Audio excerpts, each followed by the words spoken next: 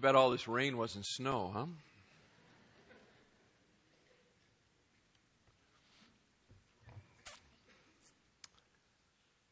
All right.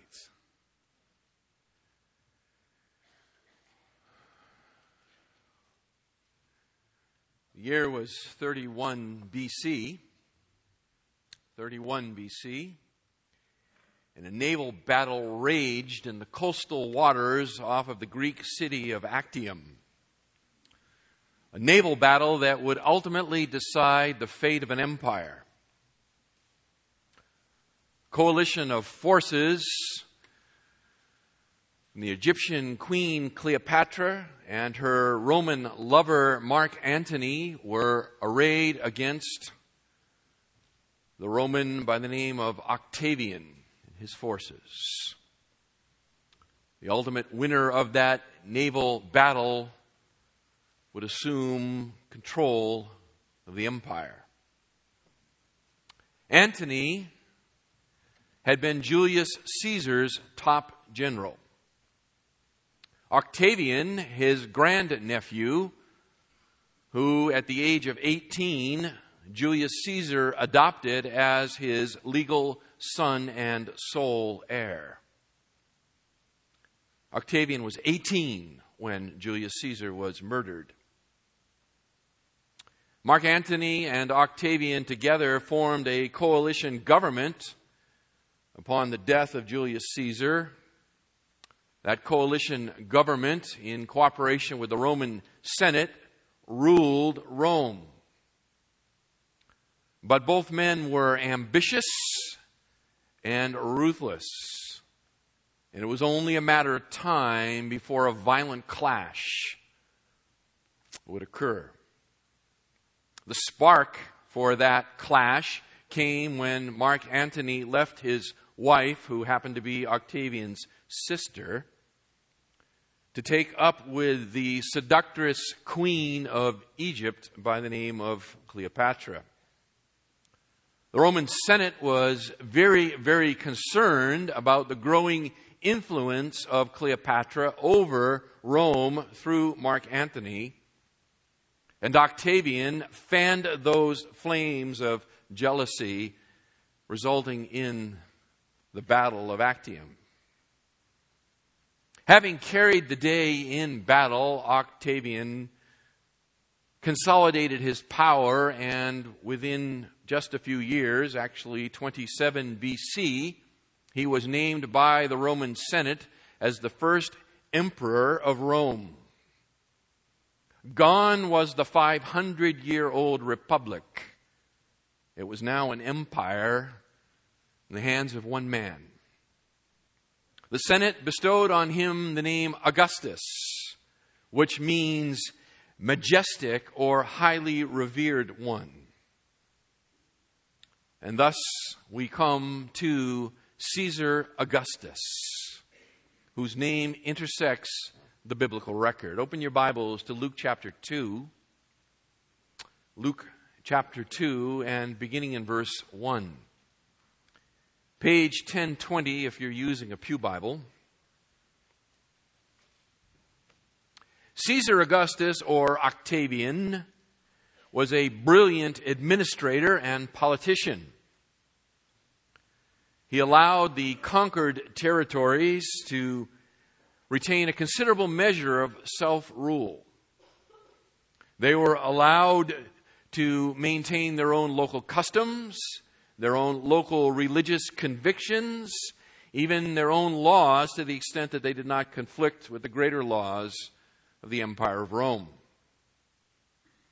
He, in his reign, outlawed adultery, stimulated the arts, shored up the tax base, and launched a massive building project. His rule lasted until AD 14. He is credited with originating the Pax Romana, the Roman peace. And he is considered by many to be the father of the Roman Empire. During his reign, a baby was born in an obscure backwater village in the province of Judea. This child, according to the Scriptures, was born a king. And his earthly kingdom would someday crush both sin and Satan and reduce all of the world's empires to a state of rubble and its leaders to grovel at his feet. But not yet. But not yet. For now, both the king and his subjects remain a small and despised minority on the pages of history. Follow along as I read for you, beginning in verse 1 of Luke chapter 2. Now it came about in those days that a decree went out from Caesar Augustus that a census be taken of all the inhabited earth. This was the first census taken while Quirinius was the governor of Syria. And all were proceeding to register for the census, everyone to his own city. And Joseph also went up from Galilee, from the city of Nazareth, to Judea, to the city of David, which is called Bethlehem, because he was of the house and family of David, in order to register along with Mary, who was engaged to him and was with child. And it came about that while they were there, the days were completed for her to give birth. And she gave birth to her firstborn son. And she wrapped him in cloths and laid him in a manger, because there was no room for them in the inn. A very brief account that Luke gives us of the birth of the king. It's fascinating, the context that he sets this narrative in, beginning with the reign of Caesar Augustus.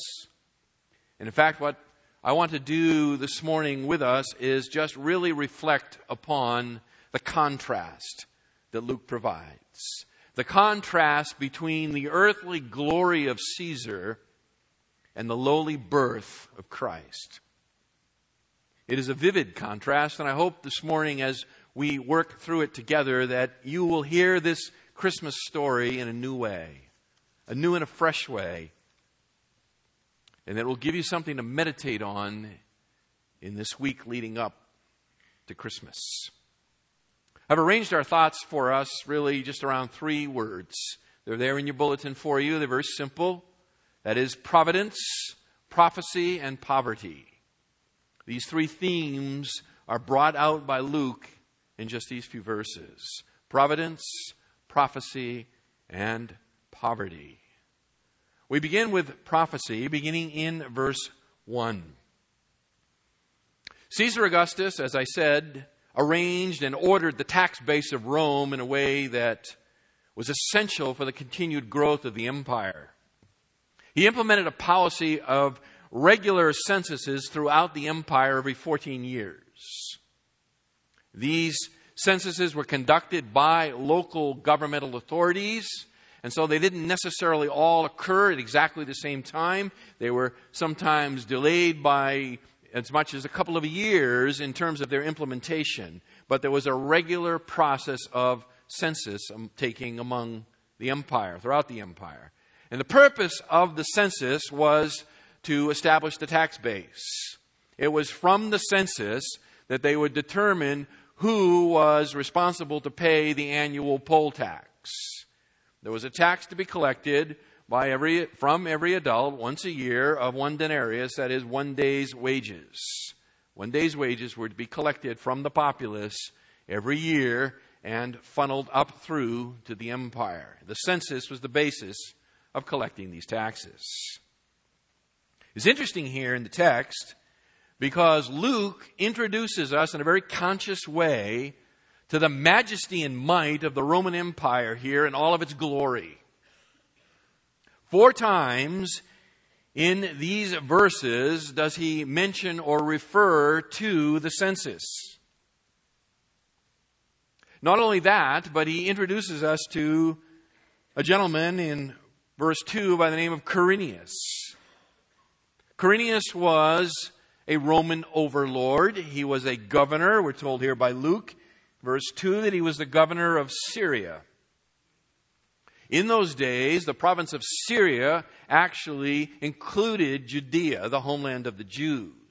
And so Quirinius ruled over Syria and Judea in this time. So he was a very powerful man. So we have Caesar Augustus, the first Roman emperor, and we have the governor, Quirinius, introduced here by Luke for us as a setting for the birth of the king. Notice as well that it says, verse 1, and it came about in those days, and that expression just carries the narrative forward from the earlier chapter, that a decree went out that a census be taken of all the inhabited earth.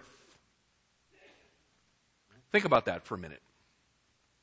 In faraway Rome, the emperor issues a decree. He says there shall be a census. We need to know who are our subjects and where do they live.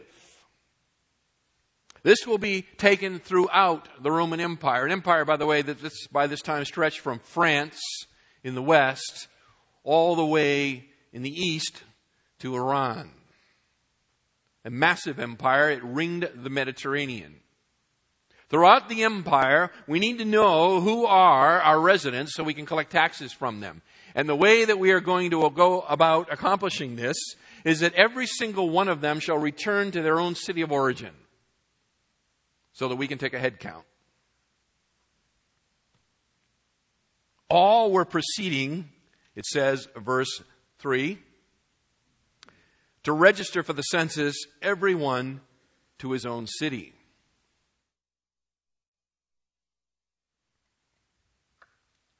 Imagine this. A decree is issued in Washington that in order to enroll in the national health care system, every single male age 14 and above has to proceed back to the place of their birth, that they might be registered for enrollment in the national health care insurance system. You must travel however far it takes. You must leave your occupation behind, or carry it with you if you can, so that you can go to the place of your family's birth, because there the genealogical records are kept, and there we will know who you are. You get an idea of the kind of power we're talking about. Raw power, majesty, glory. A man issues a decree and the world moves to carry it out. Under the providential hand of a sovereign God. A mere Galilean peasant travels to Bethlehem at the decree of a Roman emperor. But the actions of Caesar merely set in motion the divine plan. They are the means by which God will bring redemption to mankind and establish Messiah's kingdom. Raw power in the hand of a sovereign God who turns the earthly king like channels of water in whatever direction he desires. Earlier in chapter 1 and verse 52, in the Magnificat, Mary's poem,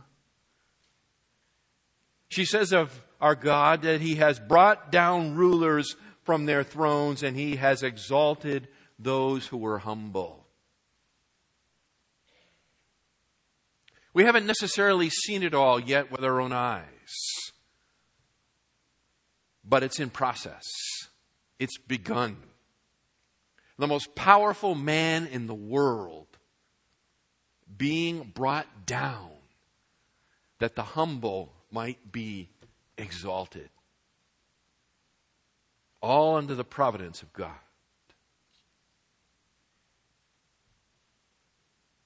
Prophecy. Verse 4. And Joseph also went up from Galilee,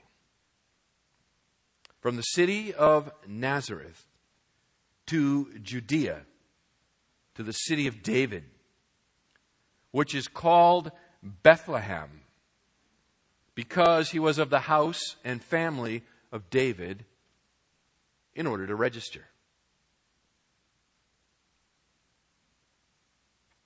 Joseph, a descendant of Israel's great king, David, who lived 1,000 years before.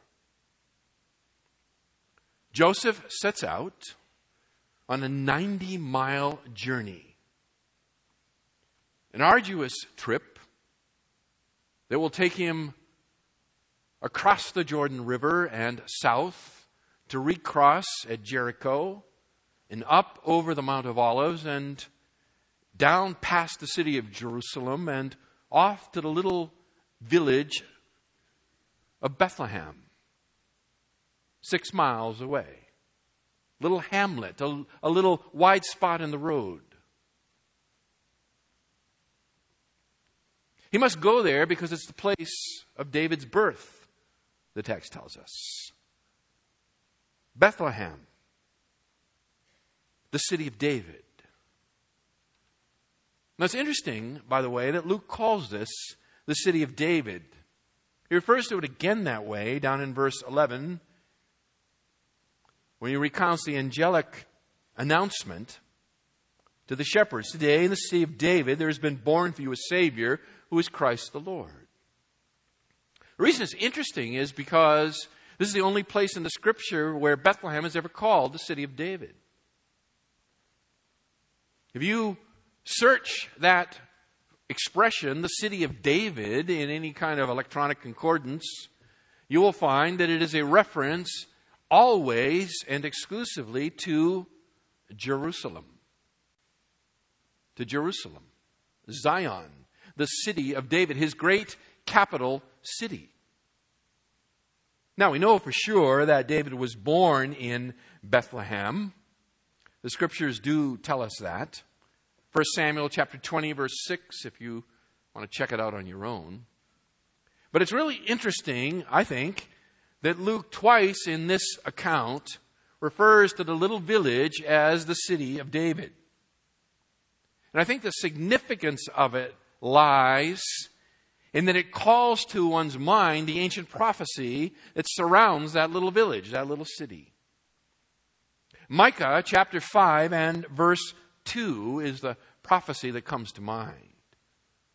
700 years before, the prophet Micah spoke of this tiny and insignificant little place called Bethlehem.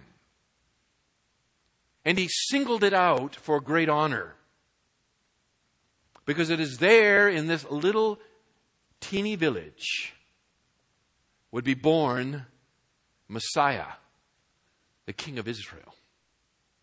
Micah chapter 5 and verse 2. But as for you, Bethlehem Ephrathah, and that is, by the way, to make sure that we identify it with the proper Bethlehem, not the Galilean Bethlehem, too little to be among the clans of Judah. From you, one will go forth for me to be ruler in Israel. His goings forth are from long ago, from the days of eternity.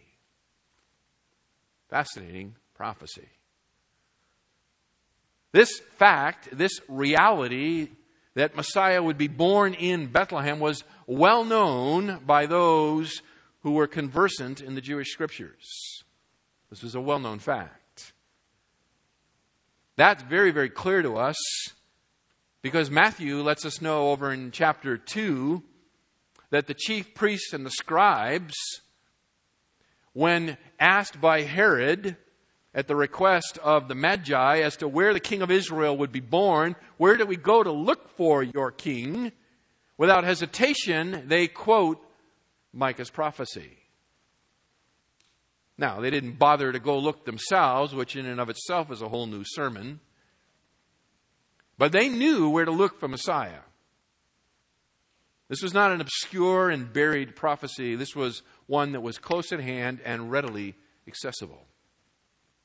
It is in Bethlehem, Ephratah, will be born the one whose goings forth are from long ago, from the days of eternity.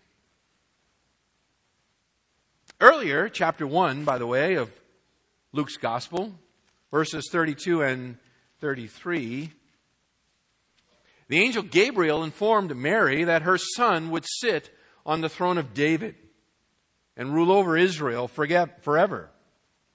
Gabriel says to her, verse 32, chapter 1, he will be great, and he will be called the Son of the Most High.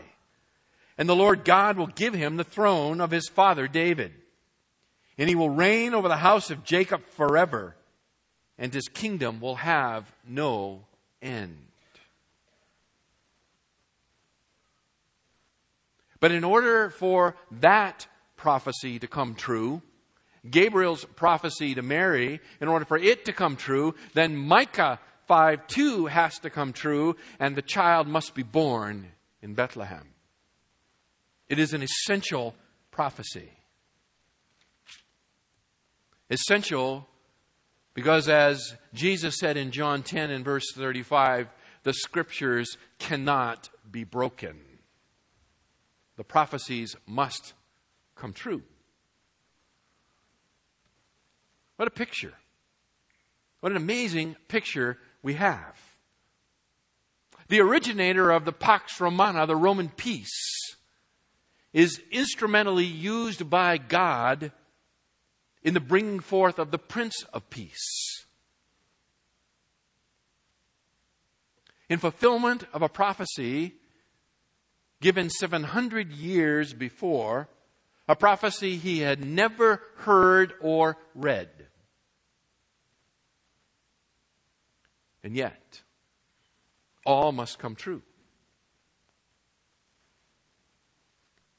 The text tells us, verse 5,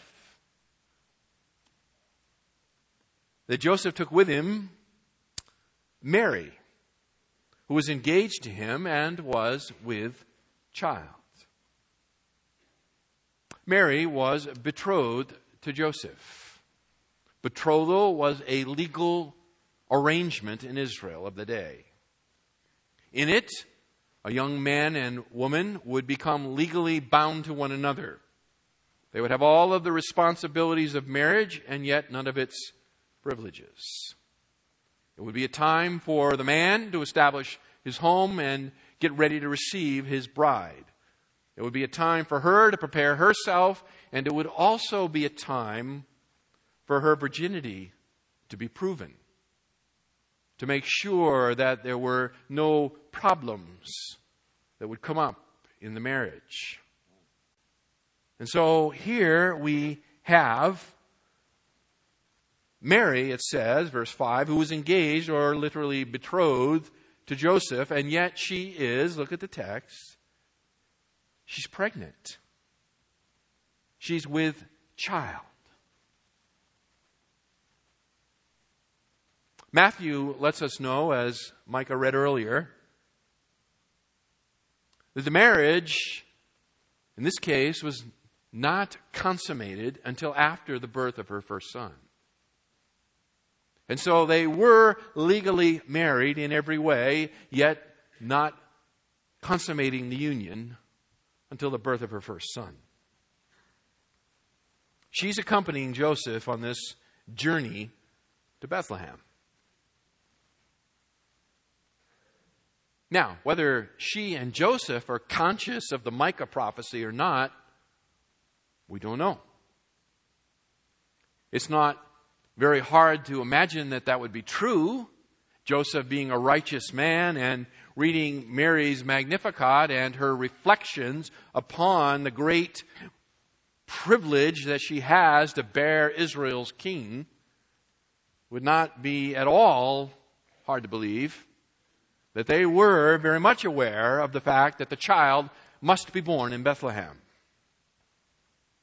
So perhaps that influenced the decision for Mary to accompany Joseph on that long journey. Or maybe simply they wanted to get out of Nazareth. It's a bit inconvenient, in the midst of a betrothal period for the betrothed woman to begin to show signs of being pregnant. It tends to create scandal in the community. It's not looked on favorably at all. And so maybe they were just tired of the wagging tongues and decided this is a good time to get out of Dodge. Perhaps. Maybe as well, Joseph, knowing that it's a long journey down and back, doesn't want to leave his wife alone to give birth to their very first son, the Messiah. And so together they decide that, you know what? I think it's a good idea, honey, if you come with me. Yeah, I think that would be a good idea. And so together, the pair travel south to Bethlehem. And in the process, fulfill Micah's prophecy. Providence, turning the hand of the most powerful man in the world. An ancient prophecy that must come true. Leading to poverty in the birth of the king. Verse 6, and it came about. And it came about that while they were there, the days were completed for her to give birth. And she gave birth to her firstborn son.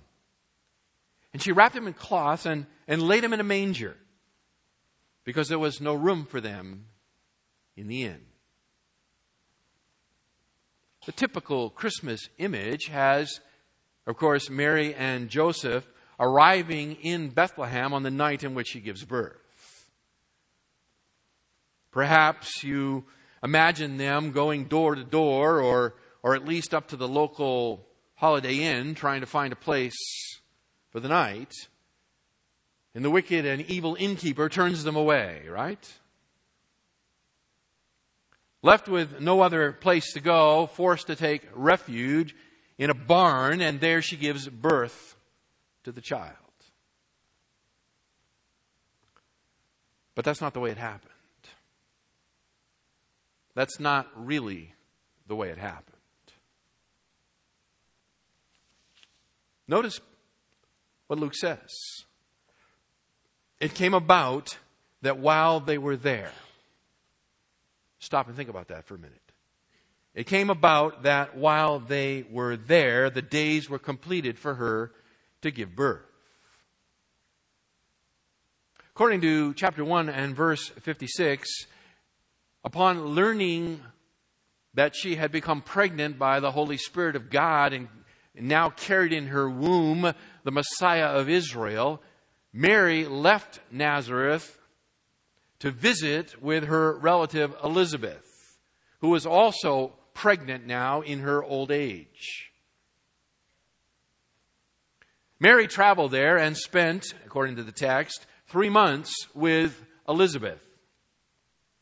The final 3 months of Elizabeth's pregnancy. And then traveled back home to Nazareth. From there, she and Joseph would set out for Bethlehem. How long after she arrives back, we don't really know. We're not really sure. I assume they stayed together a while, maybe perhaps until she began to show, until it began to get really, really difficult to live. I mean, honestly, that story goes down a little hard, doesn't it? Mom and Dad, I'm pregnant. and I've never known a man.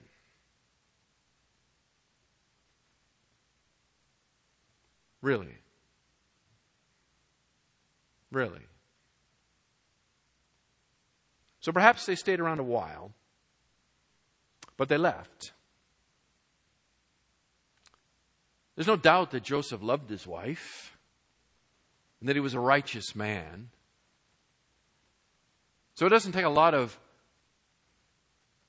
speculation to assume that he wouldn't plan such a lengthy and difficult journey such that she would arrive in the last day of her pregnancy. That just doesn't make a lot of sense.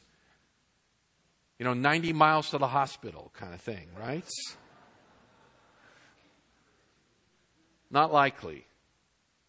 Far more likely that they left maybe the end of the second trimester. We don't know. But far more likely that they left with sufficient time to fulfill the responsibilities that they had to get to Bethlehem. As I said, notice the text. It says, now it came about while they were there. I think kind of implied in that they'd been there a while. They'd been there a while. The second clarification I think that we need to make is to rescue the reputation of the poor unknown innkeeper. This poor fellow has suffered more at the hands of commentators. What a heartless, wicked man who would turn away this obviously pregnant woman on the night in which she's to give birth to the Son of God, no less. Surely there must be a place of judgment for him, right?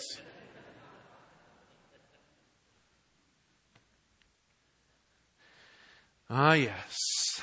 Well, the Greek word translated in here is an interesting word. It's actually a very interesting word. It may refer to a public shelter, but it is used by Luke over in chapter 22 and verse 11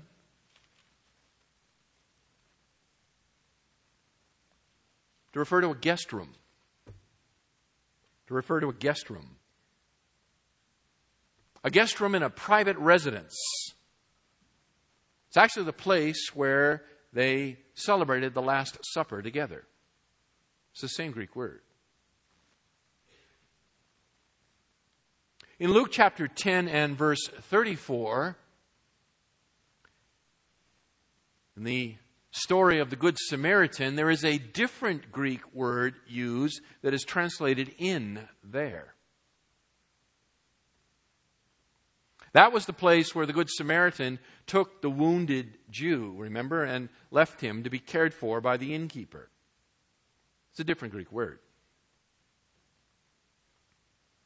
There, that inn that referred to in Luke 10 and verse 34 is clearly a reference to a public inn, which is called a caravansary. A caravansary. A caravansary was typically a four-sided structure, 2 stories high, with a central court.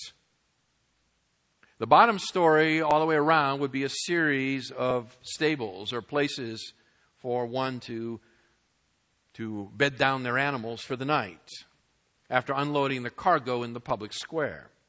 Up above the first floor stables would be a series of unfurnished rooms, literally just huts, in which the traveler could spend the night, providing, of course, their own bedding and so forth.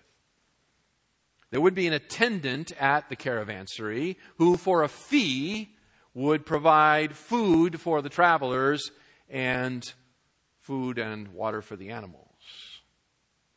The slaves of the caravan would sleep in the open square and keep guard over the luggage. This would be a typical caravansary. Sometimes in hilly country, they were built up against the edge of a hill or a cliff, and the stables would actually be cut into the side of the hill.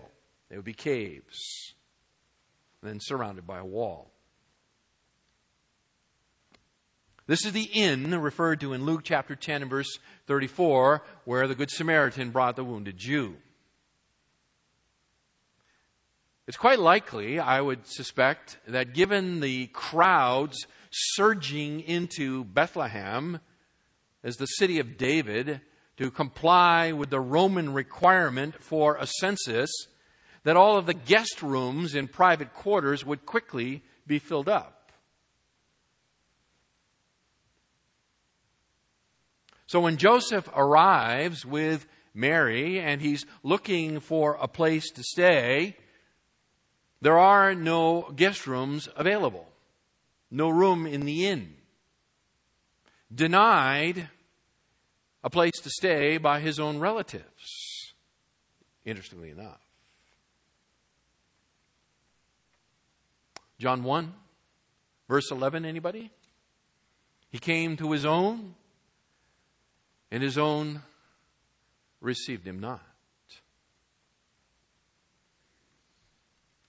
No doubt by the time she's ready to give birth, Joseph is looking for a private place. This is the sort of thing that one doesn't normally do in public.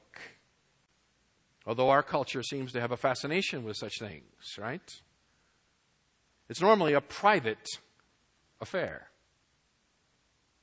And so it's not likely that Joseph wants to subject his wife to the indignities of giving birth to her very first son out in a public, open place. And so there's no guest rooms available to him. Apparently the relatives won't move out, so he can move in, at least for the night. And so he's left to find shelter somewhere, and he seeks it among the animals. He looks for a stable. Ancient tradition tells us a cave. He was born in a cave. It's a private place for Mary to bring her first son into the world.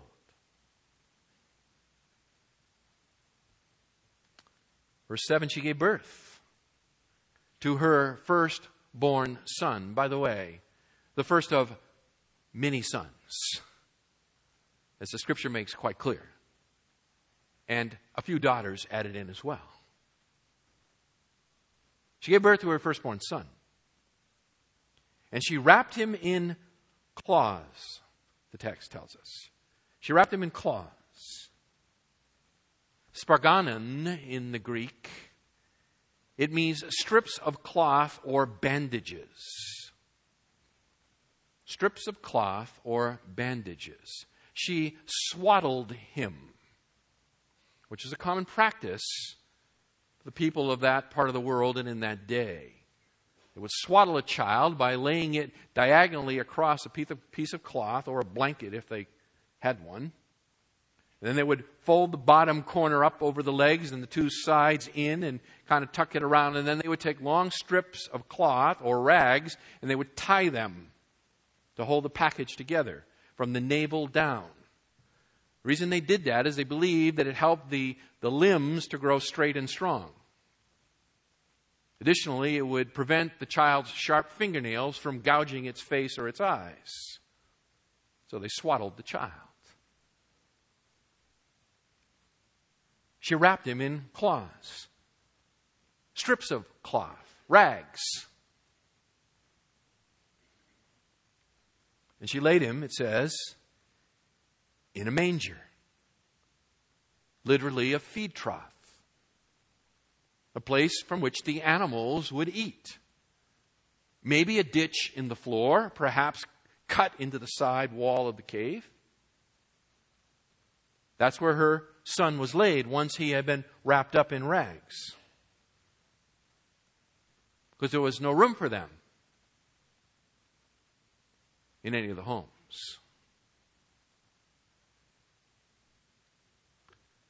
It's fascinating because this is the sign, verse 12, that the angel gives to the shepherds.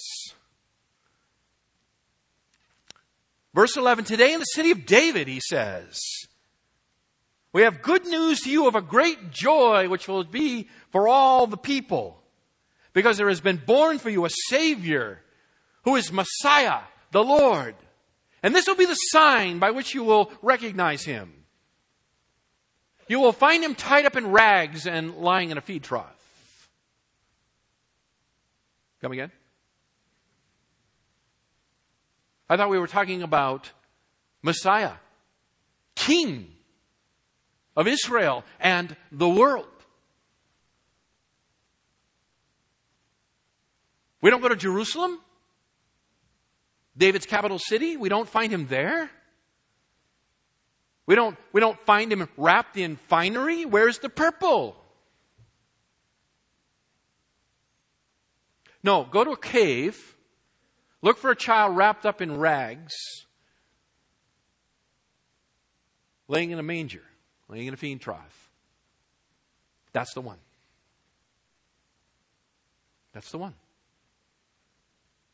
I mean, the contrast couldn't be more vivid. Luke begins his account with Caesar Augustus, the majestic one, the revered one, the one who was like unto God, who could command the world and they obey. And yet God's king is born in the most obscure place, wrapped in the robes of poverty. A more non-king-like beginning can hardly be imagined. You see, because God doesn't do it our way. God chooses the foolish things of the world to confound the wise. So that only with eyes of faith can one really see. Let me suggest for you this morning some application points from this story. These are a few things that have occurred to me this week as I've been thinking upon the narrative here and how Luke has put it together for us. The first is simply this. Jesus can be our representative because he's like us. He is just like us. The writer of the Hebrews, by the way, picks that point up and uses it a couple of times. I mean, someone born to wealth and privilege cannot identify with the masses. They don't experience the same things that you and I do. They don't have the same trials and tribulations and temptations of life.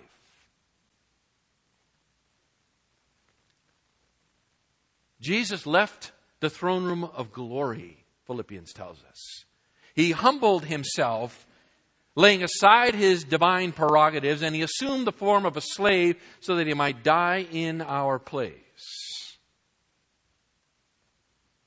Nothing illustrates the reality of this theological truth more than Luke's little narrative of his birth.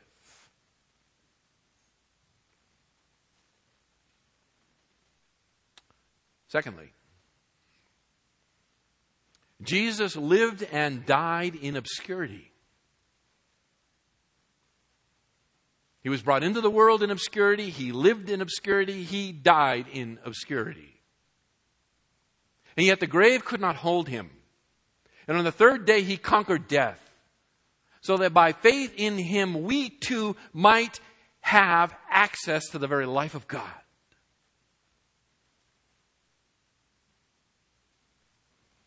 The obscure one accomplishes what no earthly potentate could ever accomplish. He delivers us from death. Third, he ascended back to the right hand of the Father. He ascended back to the right hand of the Father, and there he waits. He waits until the designated time when he will return in power and fury to crush the kingdoms of this world, to establish his earthly reign in the capital city of Jerusalem. And when he reigns, The Apostle Paul tells us in 2 Timothy chapter 2 and verse 12, we will reign with him. We will reign with him. Today we are the despised. We are the foolish. We are those of no account. The world looks on us and sees obscurity. Yet someday, when our obscure king reigns visibly on this earth, we will reign with him. And in the meantime, we are called to a life of suffering and hardship.